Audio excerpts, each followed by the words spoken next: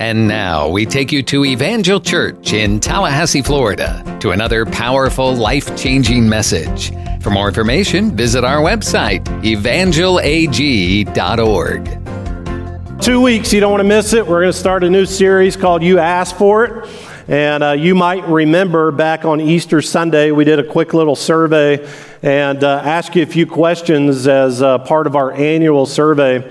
And some of the questions we're just kind of asking, what are some barriers that you experience in your relationship with the Lord? What are some topics that you're just kind of curious about what the Bible has to say about them? And so we're going to jump into that on August 15th. And we're going to spend about 4 or 5 weeks and looking at some different topics that you guys were most interested in. I want to let you know just from the get-go that there were a lot of responses. And so for those that might wonder, well, Ryan, it's your job to just kind of pray about it and whatever the Lord gives you, you preach on. Well, that does happen. So when I'm choosing between 100, 150 topics, the Holy Spirit is leading in that. But I think it's important that we talk about some of the areas that you're experiencing in your life on a weekly basis. And so it's going to be a great series. We will also let you know what the topic is going to be a week in advance. That way, you're able to share that with some of your friends or family or coworkers that might be walking through a situation related to that topic. That way, if you feel like they would be blessed to be a part of that service, you'll be able to invite them to be a part of it. And so that'll be in 2 weeks. That's not next week. Next week's back to school. But the week after that, we'll get into that series called You Asked For It. So we've been in this series all summer, really a collection of talks from this series title called Influencers. And basically this series has been looking at individuals in the Bible and really asking this one kind of important question, that if they were here today, like if they were here sitting with us, what kind of advice would they give us for us to really live to our full potential in Christ? How many want to live to your full potential in Christ? Like not halfway, not 25%, but you want all that God has for us. Well, I don't know about you, but I've had people in my life that have influenced my life.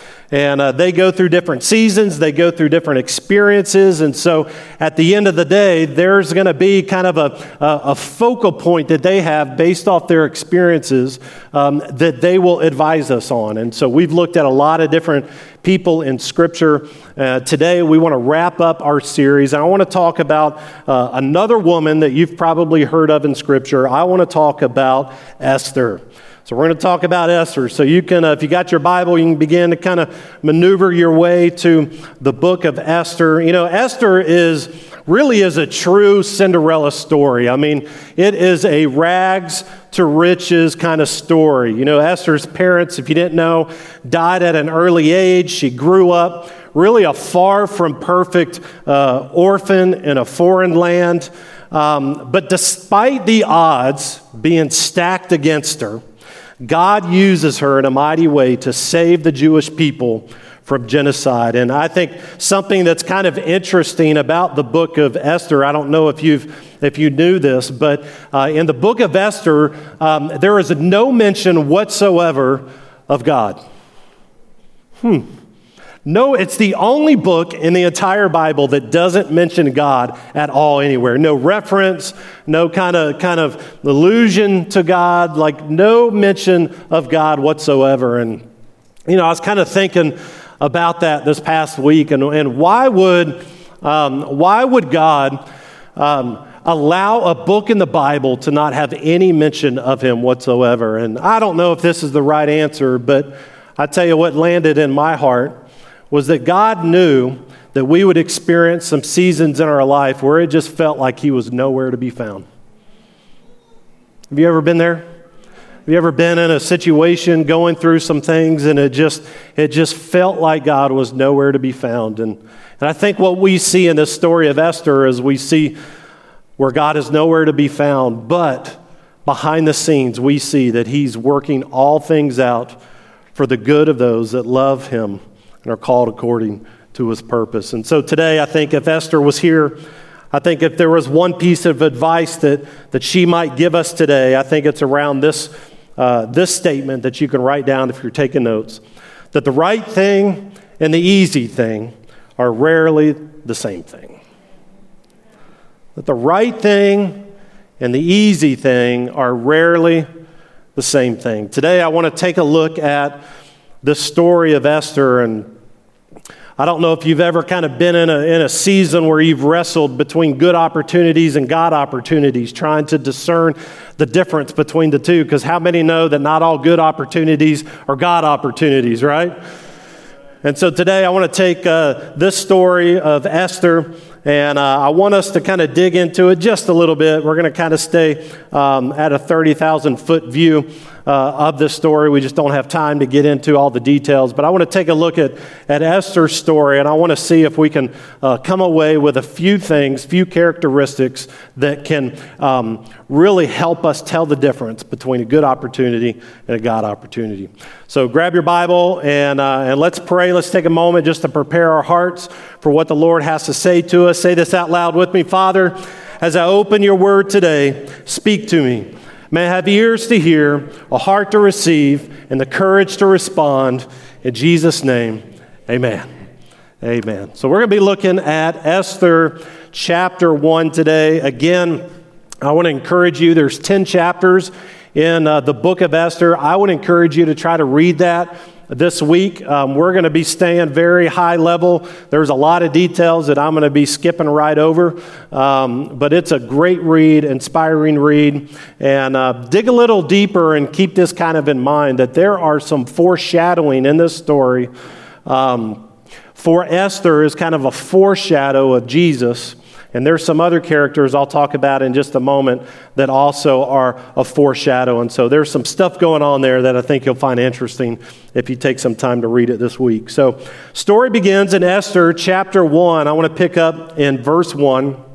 It says, "This is what happened during the time of Xerxes, the Xerxes who ruled over 127 provinces stretching from India to Cush." Now, Xerxes is the king of Persia. And the Persian Empire stretched from modern-day Ethiopia to India. So it was a massive amount of space. It included some countries that you're familiar with, Israel and Jordan and Syria and Turkey and Iraq and Iran and Afghanistan and Pakistan. I mean, it was a pretty big territory, this Persian Empire. And back then, the Persian Empire was the most dominant empire in all the world. And so we see here in verse 2 that at that time, King Xerxes, that he reigned from his royal throne in the citadel of Susa, and in the 3rd year of his reign, he gave a banquet for all of his nobles and officials. The military leaders of Persia and Media, the princesses, and the nobles of the provinces were present. Now check this out. Look what he did in verse 4. For a full 180 days, so for half a year, he displayed the vast wealth of his kingdom and the splendor and the glory of his majesty. So he was showing off a little bit. And in verse 5, we see that when these days were over, that the king gave a banquet that was lasting 7 days in the enclosed garden of the king's palace for all the people, from the least to the greatest, who were in the citadel of Susa. In other words, King Xerxes throws this 7-day rager kind of party. Like 24 hours a day, 7 days, the entire week, like nothing is off limits in this rager party. Like if you were to continue to read in this chapter, it begins to talk about all the different ways that he went above and beyond, and how he made this, he kind of showed off his splendor. I mean, he held nothing back on this 7-day party. And on the final day of the party, he calls for his wife Vashti to come join him because he wants to show her off to all the people that he's partying with. Now, Vashti, which is the queen, obviously, she's throwing her own party with all her ladies somewhere else. And so when word comes that the king wants Vashti to come to his party, here's what she does. She refuses to come over. Now, I'm not the smartest tool in the shed, but I would say that's a problem. And so all the king's advisors come to him, and they're just stressing out. And they're like, King, you cannot allow this to happen. And they take this approach, and I find this super funny and interesting. But they take this approach. King, if you allow your wife to not do what you say, then that's going to give permission to all of our wives to not do what we want to say. And so all of the advisors, they end up convincing the king to make this decree. Here's the decree that the king ends up making, that every Persian wife must obey their husband. Now, guys, this is not a good time to start elbowing your wife.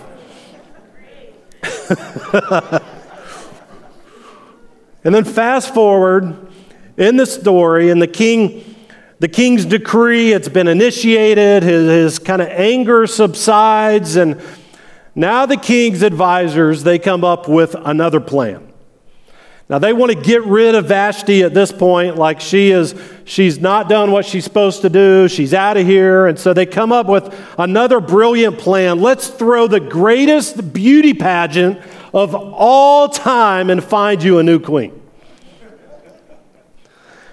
And so in Esther chapter 2, verse 2, it says that the king's personal attendants, here's what they propose. Let a search be made for a beautiful young virgin or virgins for the king. And now, what you have to understand is this isn't just any beauty pageant. There are 25 million women in the Persian Empire. We ain't talking about a pageant between 100 ladies. We're talking about a lot of ladies. The Bible says that he appoints kind of like a scout over each of the 127 provinces to find the most beautiful women. And ladies, here's what happens. They undergo a 12-month kind of beauty treatment experience. How many would be interested in a 12-month beauty treatment experience? For 12 months, they had to go through these treatments before they could even meet the king. And here in verse 7 is where we're introduced to this woman named Esther. It says in verse 7 that Mordecai had a cousin named Hadassah, whom he had brought up because she had neither father nor mother. This young woman, who was also known as Esther, had a lovely figure and was beautiful. And Mordecai had taken her as his own daughter when her father and mother had died. Now, if you were to keep reading in this story, Esther ends up being one of the ones that was selected, and she should not have been selected. She had hidden her nationality of being a Jew, and if you don't know this about the story, that the Jews had been conquered and exiled, and so they were, in a sense, slaves in the Persian Empire. And so she had hid her nationality, and in that ended up being chosen as one of the women or potential women for the king. And then she ends up gaining favor with the king and ends up becoming queen of Persia. Now, the king ends up promoting a guy by the name of Haman, and if you dig a little bit deeper this week, Haman actually is a foreshadowing of Satan. And Haman decrees that now he's the second in command. The king has elevated him to this position. And again, I'm sorry, but I'm having to stay 30,000 foot view in order for us to be able to get through this. But Haman decrees that everyone must bow to him, and Mordecai refuses to do it. And so when Haman finds out that Mordecai is Jewish, he persuades the king, kind of tricks the king to issue another decree to destroy or kill all of the Jewish people. And it ends up being Esther's courage that leverages this God opportunity to save the Jewish people. Now, I don't know quite where you are in your season. I know in my life, I'm always trying to discern the difference between good opportunities and God opportunities. And today I want to use this story and I want to give you 4 characteristics that I think will help you today to be able to discern the difference between a good opportunity and a God opportunity. And we kind of see these coming from the story of Esther. The first one, if you're taking notes, is this. This is a big one. God opportunities are often disguised as impossible situations. I'm not super old. I'm 45. But I've learned in my life, not all, but many of the God opportunities that He's brought my way has been disguised as an impossible situation. I mean, we see with Esther here that she had no business whatsoever even being considered queen. She was an orphan. She was raised by her cousin. She was a slave girl living in a foreign land, and there were 25 million other women of the right nationality ahead of her. I mean, when you look at that, I think impossible situation. You see, sometimes unlike Esther, sometimes we get so focused in our life on what has happened that we miss out on what could happen. And I think how many times God opportunities come our way and we miss it because a God opportunity is knocking at the door, but we're too busy complaining about the noise.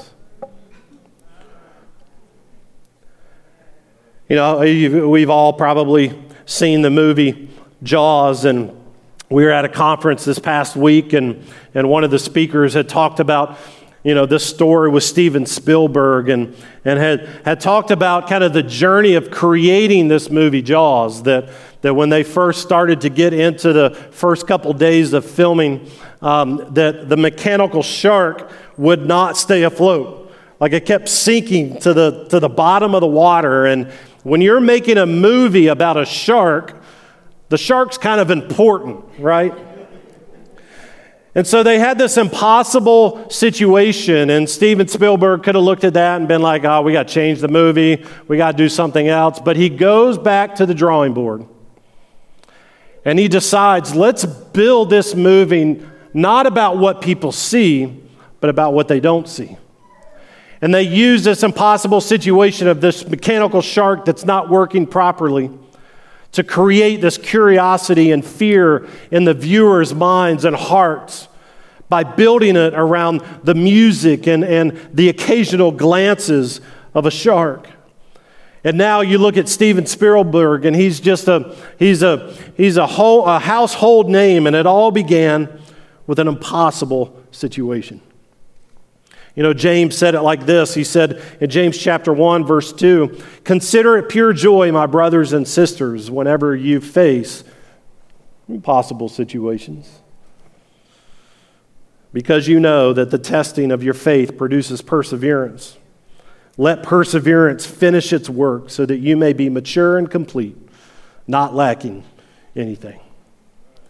So if one of the characteristics for us to be able to discern between a good opportunity and God opportunity is to recognize that oftentimes God opportunities are disguised as impossible situations, I think the second characteristic that we can look at today is that God opportunities are always delivered through people.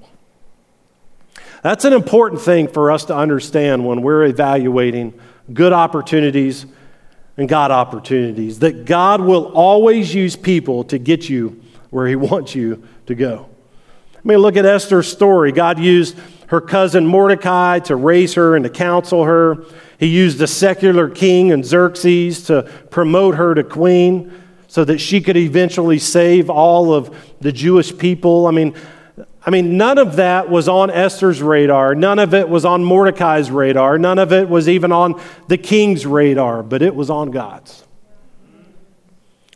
And I think about our journey, and Andrea kind of mentioned a little bit about it last week. That last summer, we had no idea no idea whatsoever that we would end up coming here and being your next lead pastor after Pastor Terrell retired after 18 years. And I think about that situation, and the opportunity, the God opportunity, came to us through relationships. It came to us through a good relationship with Pastor Terrell. It came to us through a good relationship with Dennis Gray and with this church board. And I think about when we transitioned and left here in 2016, if we would have left on bad terms, that God opportunity would have never presented itself last summer.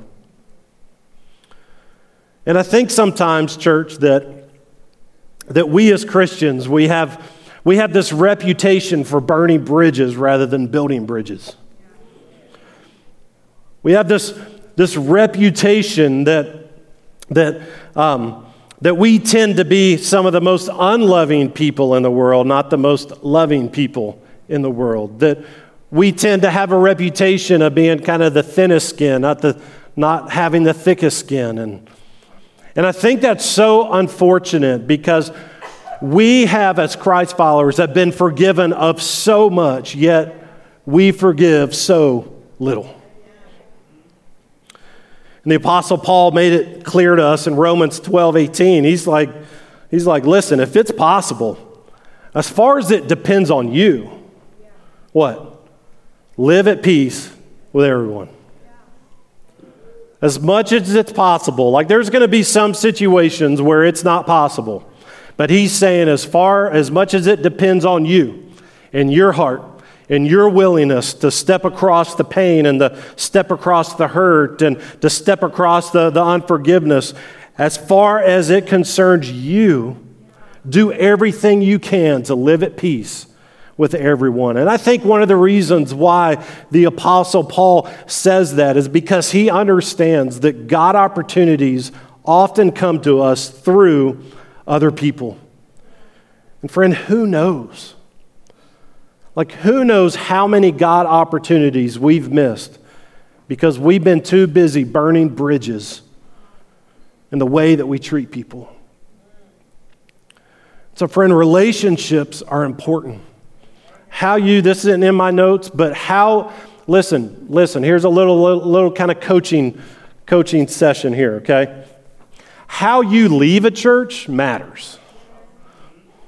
How you come to a church matters. All of that matters. How we left here in 2016 mattered, and the way that we left gave us the opportunity to kind of seize a God opportunity to come back at a later season.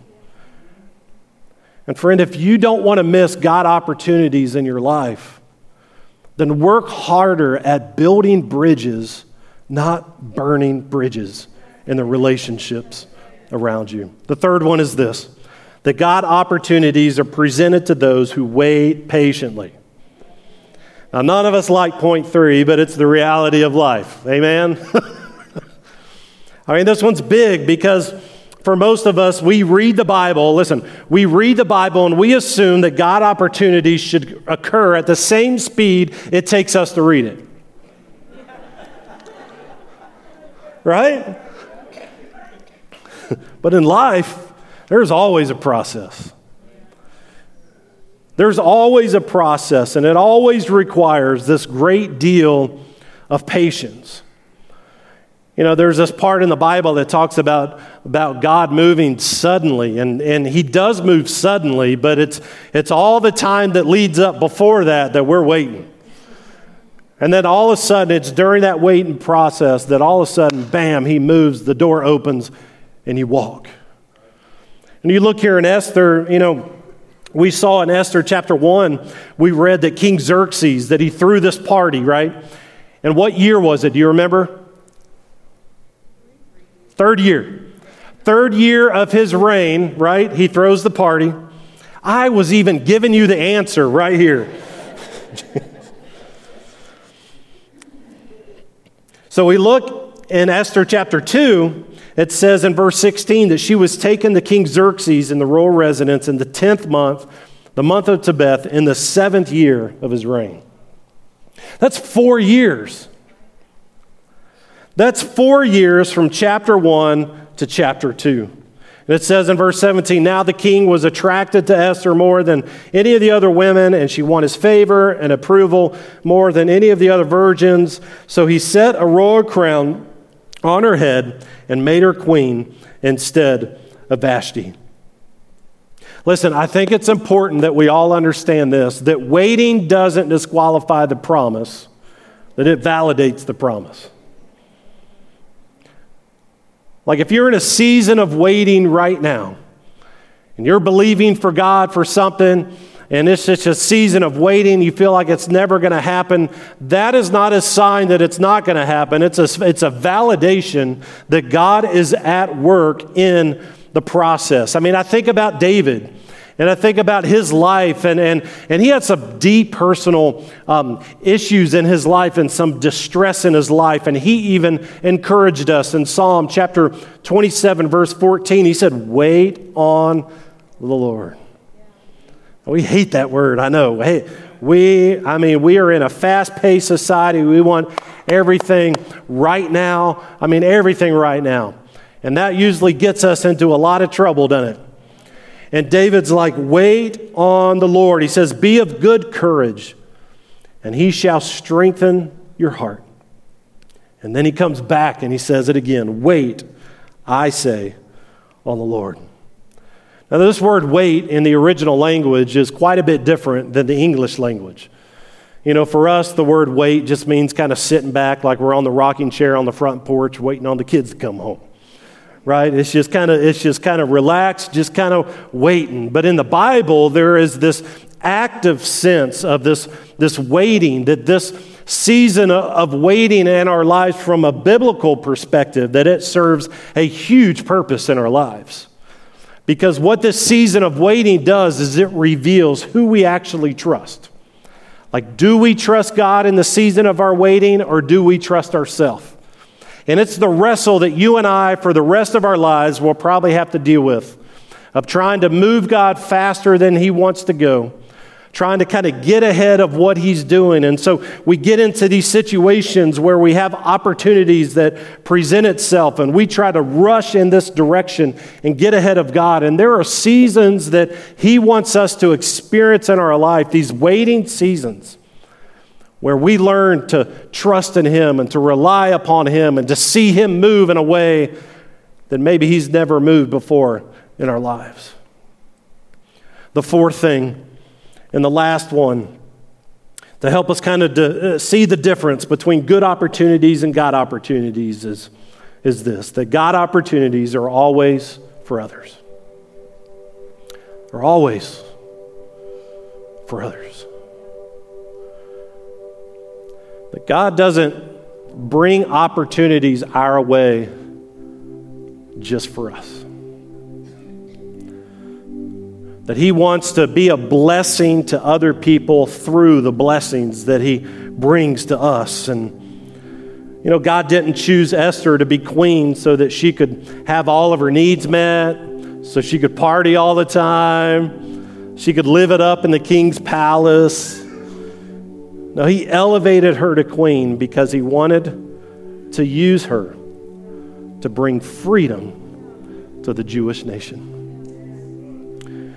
And if you read on this week in Esther chapter 4, you'll see that Esther, she started to lose sight of that.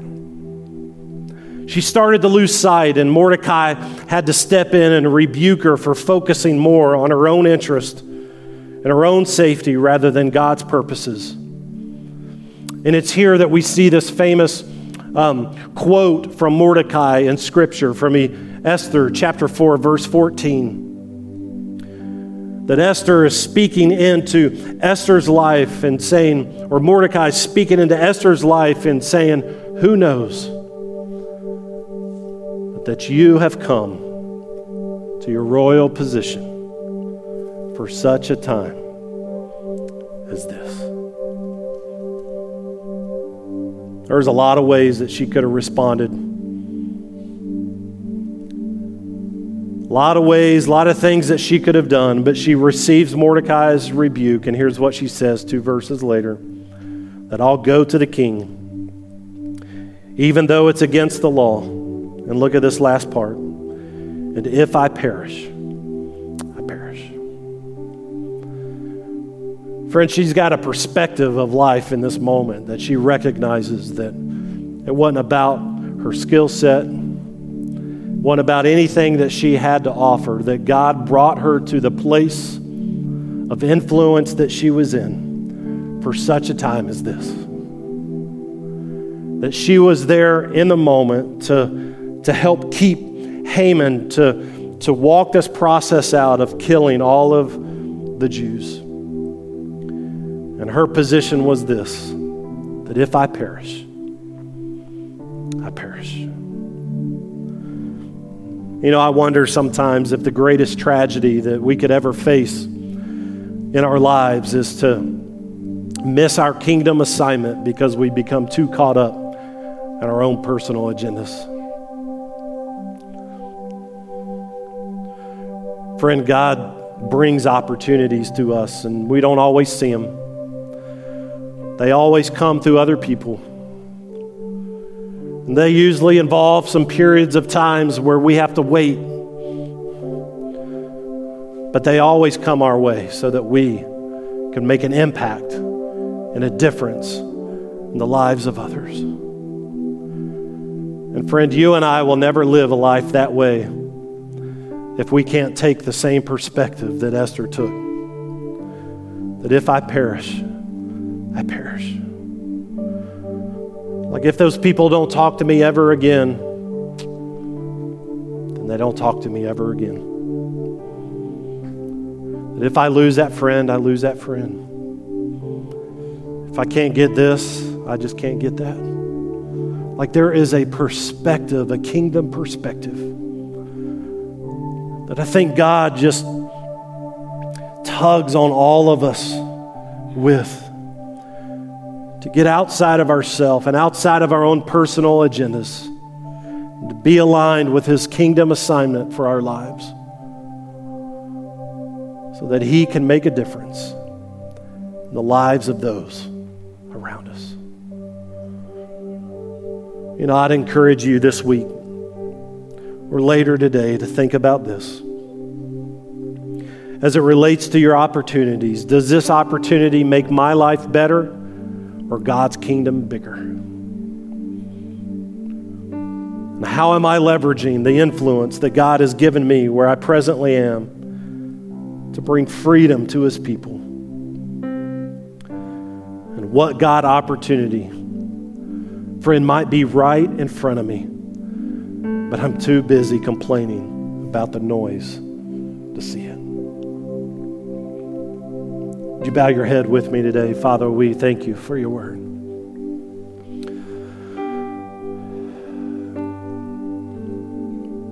Lord, your word's not always easy to receive, but we know, Lord, that it's the best for us. And Lord, today, just like all of us, I believe there's people that, God, they're in a season where they're needing to discern between a good opportunity and a God opportunity. And Lord, I pray, God, that in this moment, Lord, that your Holy Spirit would begin to help them to be able to push out their own agendas, to push out their own desires and wants. To, Lord, to be able to see what it is that you would call them to do and the direction that you would have them to go. Lord, we want to be a people that are known as kingdom-minded, people that have a godly perspective on the way that we live our life. And Lord, I pray, God, that you would begin to stir that within us today. With every head bowed and eye closed. You know, I think of the story of Esther, and I think of the Jewish people that were doomed. They were doomed. And God brings this woman Esther into a place of influence so that she could bring freedom to his people. And maybe there's some of you that are here today, or maybe you're watching online and you recognize that you're far from God. You can feel the distance. You can feel the gap. You can feel the separation. Friend, God saw that, and he sent his son, Jesus Christ, to come in and to rescue you and to bring freedom into your life today. If that's you today, I want to pray with you, and it's the most important prayer that you will ever pray in your entire life. It's the prayer to accept Jesus into your heart. Right there where you are, with every head bowed and eye closed, if that's you today, I want you to just slip your hand up for just a moment. Maybe today you recognize there's a gap there and you need to come back to the Lord. Maybe you're here, maybe you're watching online, maybe you're listening in the car, in the podcast this week. Wherever you are, just take this moment and let the Lord know that you want to make a decision. You want to turn course today. Friend, if you raised your hand today, I want you to repeat this prayer with me. And church family, would you say this with me today? Jesus, thank you for dying for my sins. Forgive me for living life my way. Today I choose to surrender to you. Come live inside of me and change me into the person you want me to be. In Jesus' name, amen. We pray right now that God uses this message to plant good eternal seeds deep into your soul. For more information, visit our website, evangelag.org. Evangel's all about making the name of Jesus famous and his church glorious. We love God, love people, and love life. And we're here for you, working to help draw people from impossible situations into a loving and friendly circle of hope where answers are found and acceptance is given. We invite you to join us for any of our services, Sunday mornings at 10:30 and Wednesday evenings at 7.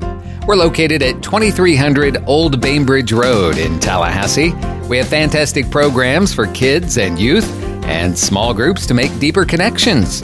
And we pray that God blesses you richly and abundantly as you continue to seek him first in all of your life.